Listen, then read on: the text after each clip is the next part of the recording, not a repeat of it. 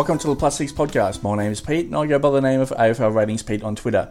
Joining me on episode 26 as co-host is a man you know on Twitter as JepDT. Welcome to the show, Jep, and have you pulled out that jigsaw puzzle yet? Hey Pete, how are you? Yeah, no, the jigsaw puzzle is still stacked on top of each other, waiting to be framed, but the kids have had jigsaw puzzles all over the house. It's quite a scene. Jep, you're a man ahead of time, I am sure of it, because we had the Australian Prime Minister mention that everyone needs puzzles on Sunday night or last Sunday week ago, and then all of a sudden you were ahead of your time quite a few months ago, finishing your nearly 40,000 piece jigsaw puzzle. I know, and you know what? I actually, with my wife, I googled the biggest puzzle. There's a 40,000 odd piece puzzle at the moment. So the one I just finished is 36,000 pieces. And this is a 40-odd thousand piece, and my wife just shook her head at me. I just showed her the picture, and she just didn't even say a word, just looked at me with those devil eyes. Outstanding. That's enough of the jigsaw puzzles, Jep. Let's get on to my team. You are asking the questions of me this week, and let's begin. I'll read you through my backline. Here we go. Dan Houston, Sam Docherty, James Aish. I did start at D3. Dylan Robertson, Fisher McCasey, Jared Brander at D6.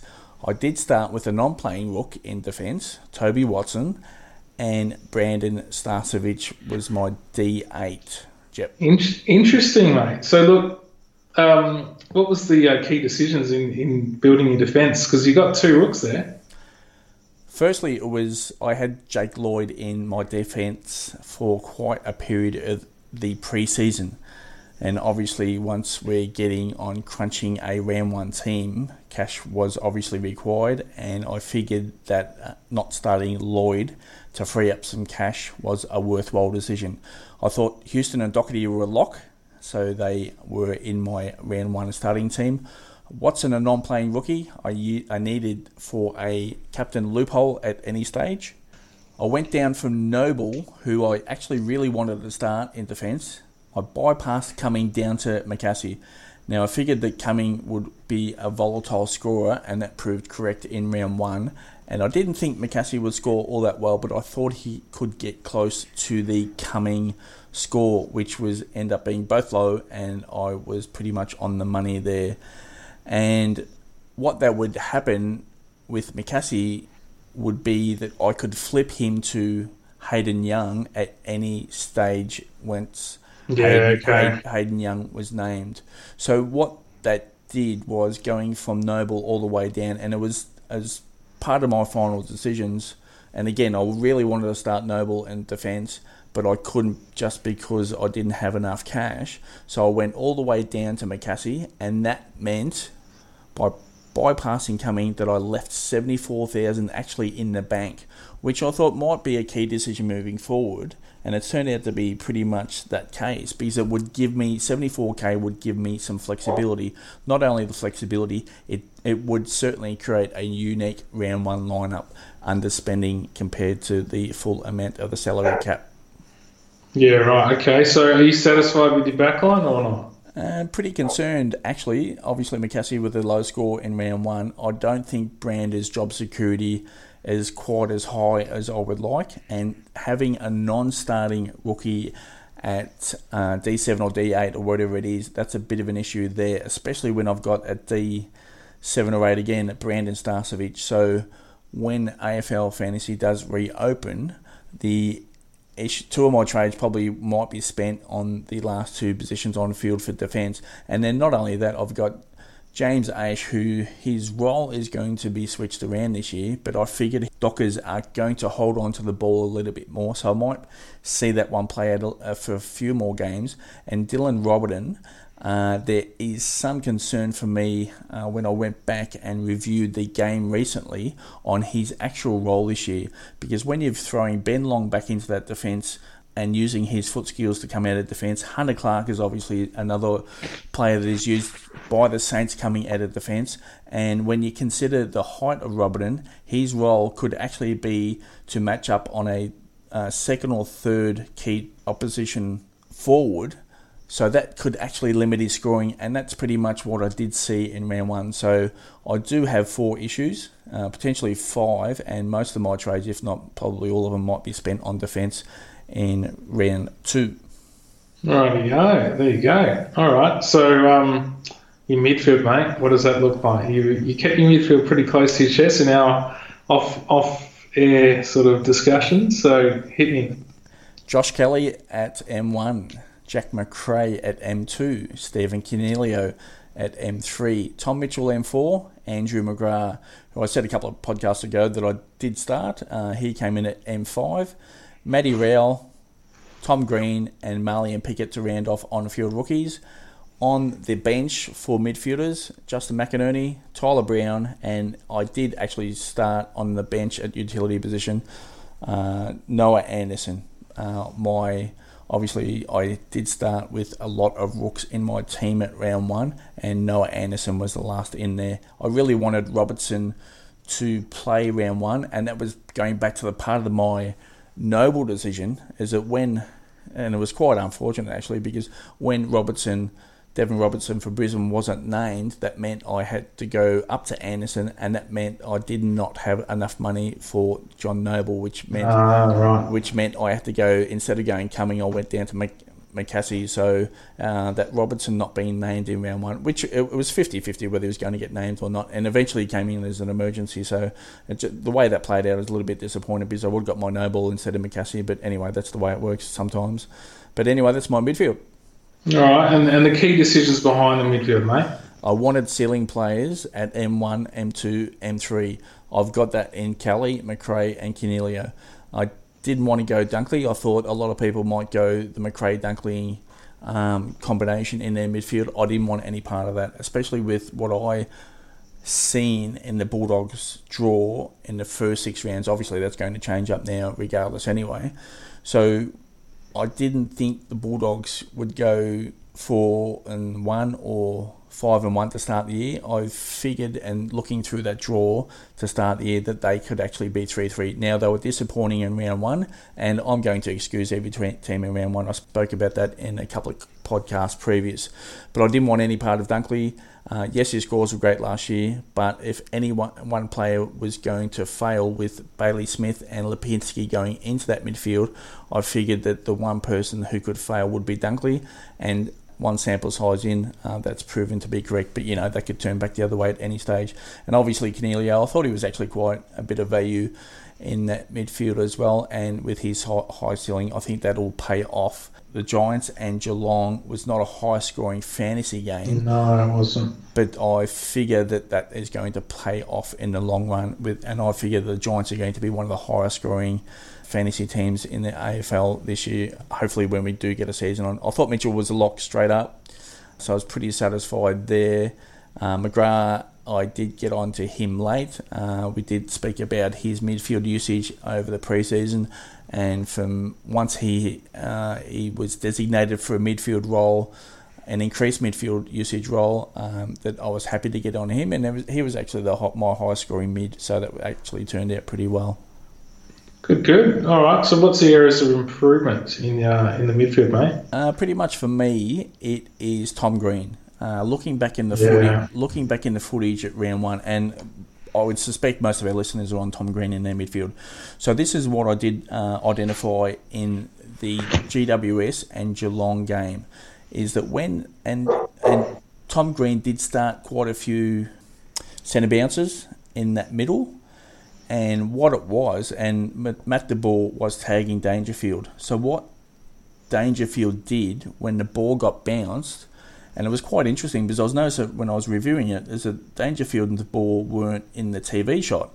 So what I was thinking was, why is that? It was pretty much every time that Tom Green was going in for a centre bounce, Dangerfield withdrew, taking de Boer with him. Then it was Tom Green and one other GWS player versus either Selwood or Guthrie or Duncan or Narkle in there. So they were willing to play a 2-on-2 matchup besides the ruckman. So that was quite interesting, the way that played out.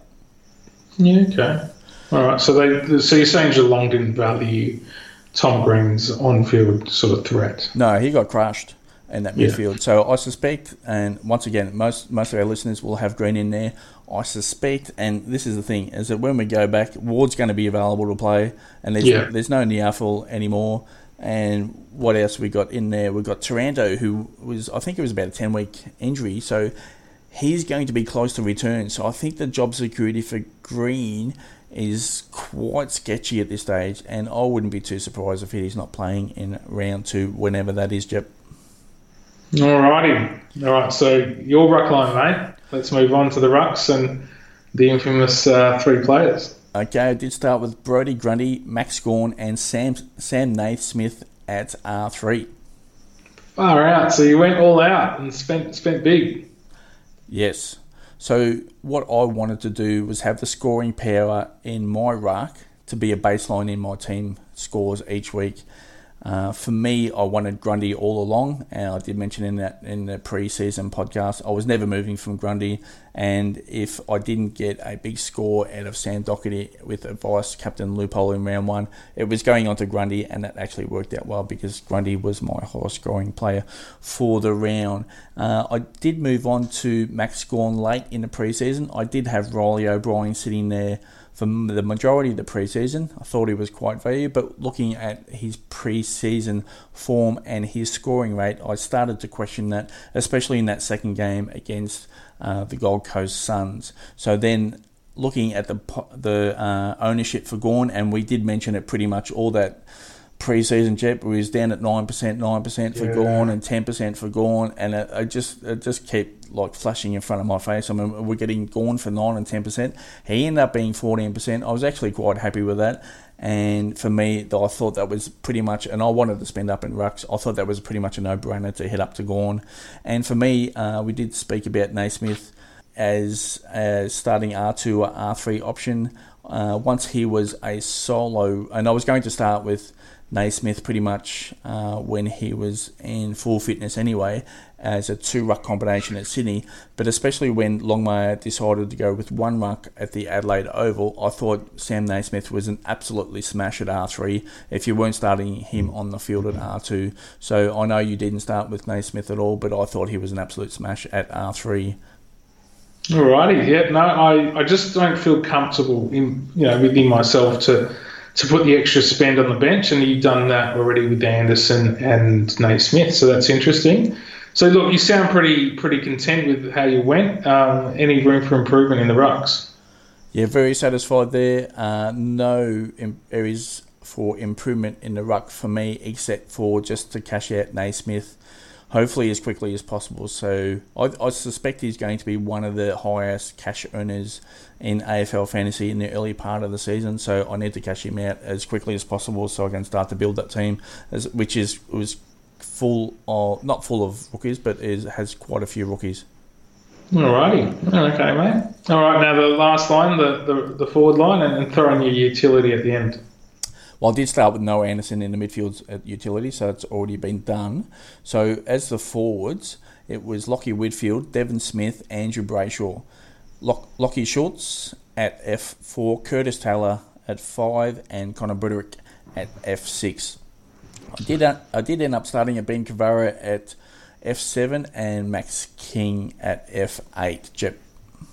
Right, interesting. There you go. So key decisions with that, mate, with the forward line. You saw a bit of value too by the sounds of it in the forward line. Yeah, for me, there's a little bit of value there. I wanted to own Whitfield no matter what, so he was never moving out of my team all pre-season. I did want to start Jack Stephen at F2, but late, obviously, once he had that calf injury over the Christmas period and he wasn't getting back into training as quickly as I expected, that I had to move off Jack Stephen, unfortunately, because I think his midfield usage is going to be quite high at Geelong, and I moved on to Devon Smith, which is a little bit suspect considering that I wanted to start Andrew McGrath in my midfield, and if I was thinking Andrew McGrath was a solid start in the Essendon midfield, that was likely at the expense of Smith's midfield usage, so that might be one decision that I might regret there. Happy to own some rookie forwards. I thought that was quite a decent part of the ground to start quite a few rookies on the ground with decent job security. I think the rookies there, Taylor and Broderick, I think Broderick's potentially suspect, but I've got Max Kin there as cover there. Cavaro might be an issue at F7. I didn't think he was too good, but then again, the Bulldogs didn't take the ball too much forward in that first half of the game against Collingwood, and I thought Curtis Taylor actually responded after a poor first half in his game against the Saints. I'm happy, even though Lachie Schultz didn't score too well, I'm happy with his role there, and I think the scores will eventually come with Schultz. Right, yeah, mate. Okay, so what are you going to look to in your forward line? Are you going to touch it, or are you going to leave it as is if your defence is worrying you? So for me, it's the area of concern there for me is Andrew Brayshaw. I didn't like his 20% ownership, hated his 30%, and I end up locking him in with a 42% ownership in that forward line. Peer pressure, hey? Yeah, well, I just wanted to be part of the crowds. I thought he would actually crush his values, but it doesn't look like that's going to be the case, especially early on. He can respond, so I'm likely to leave him there for a couple more games. Yeah, me too. As is, and to see how that pulls up. But if I don't have too many other trades to attend to, and I think as I mentioned earlier, I think that backline's a bit of an issue that I might have to spend some trades on. But if I don't have many trades to spend on at heading into round 2, that I might actually revisit the idea of trading Brayshaw out due to that 42% ownership, and I might find a different way for a little bit of unique action there. And again, for me, I'm just happy to hold Schultz at this stage. It wasn't too much of an issue, especially at a low salary there with a low score in round 1, Jep. All right, good to know. And overall, mate, you're pretty happy, or what do you think? Yeah, I'm actually quite happy. My team build strategy for round 1 and for the early part of the season was to target ceiling players. I wanted to minimise risk in volatile players, and obviously once we start to head down in salary, volatility starts to increase there. So I wanted to minimise risk. I pretty much guns and rookies approach there for me and my team. I did look at, once we had reduced quarters there, I was either going to go one way or the other way. But I suspect that if you go guns and rookies, that by the time you get to round 17 in an overall sort of strategy of scoring the most fantasy points, that I think by the time upgrades are completed, that those who start with the approach that I did might actually catch those who start with a midfield approach. So it was one way or another for me, and I end up going with the guns and rooks there. So again for me, I wanted to start with a unique lineup, and I think I actually did that. Good, mate. And look, I already know the answer to this question because we keep pretty close tabs, but did you change much in the lead up to round 1? Not much at all, actually. So again, it was a bit of a potential change of my entire squad in the last 48 hours. Obviously, we didn't know whether we were going to get a season in, and the reduced quarters there, and into a 17-game season. So that was all late-breaking news, which pretty much could have ripped apart some teams. But for me, I didn't change that much. There were a couple of bench players and rookies, and once they were named on the Thursday night, there was a couple of adjustments there, but pretty much my structure was maintained all the way through pre-season. Well done, mate. So you're pretty happy with your team then? Yeah, quite satisfied, and I'm happy that I've got 74k in the bank before AFL Fantasy opens, because that will give me plenty of flexibility to adjust pre-round 2.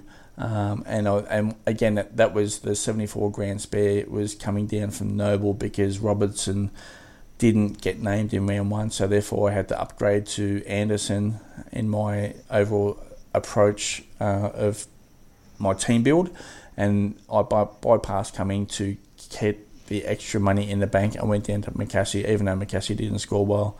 But quite satisfied. Hopefully we get a season in, Jet, because I really want to see how this plays out. I did score just under 1,500 points in round 1, and it was 1,485, and I'm ranked at 25k. So I'm not too... You beat me by 12, buddy. Yeah, not too dissatisfied with the score in round 1, because I think with the way I built that team and my potential early upgrades, that my team can actually crush from about round 5 and 6 onwards once I get some upgrades going. So for me, I'm actually quite satisfied, Jep. Good, mate. Well, that's good. And look, round 1's done, and like you said, here's hoping we get a season in, and footy's back and we can get back to our life as we know it as soon as possible. Excellent, Jep. So before I close this podcast, if you'd like a chance of scoring a +6 podcast cap, just retweet any podcast link that is sent out via Twitter. We'll give a few away at the midway point of the season, whenever that is. Jep, on that note, we'll wrap up this podcast. Thanks for tuning in. Thanks, guys.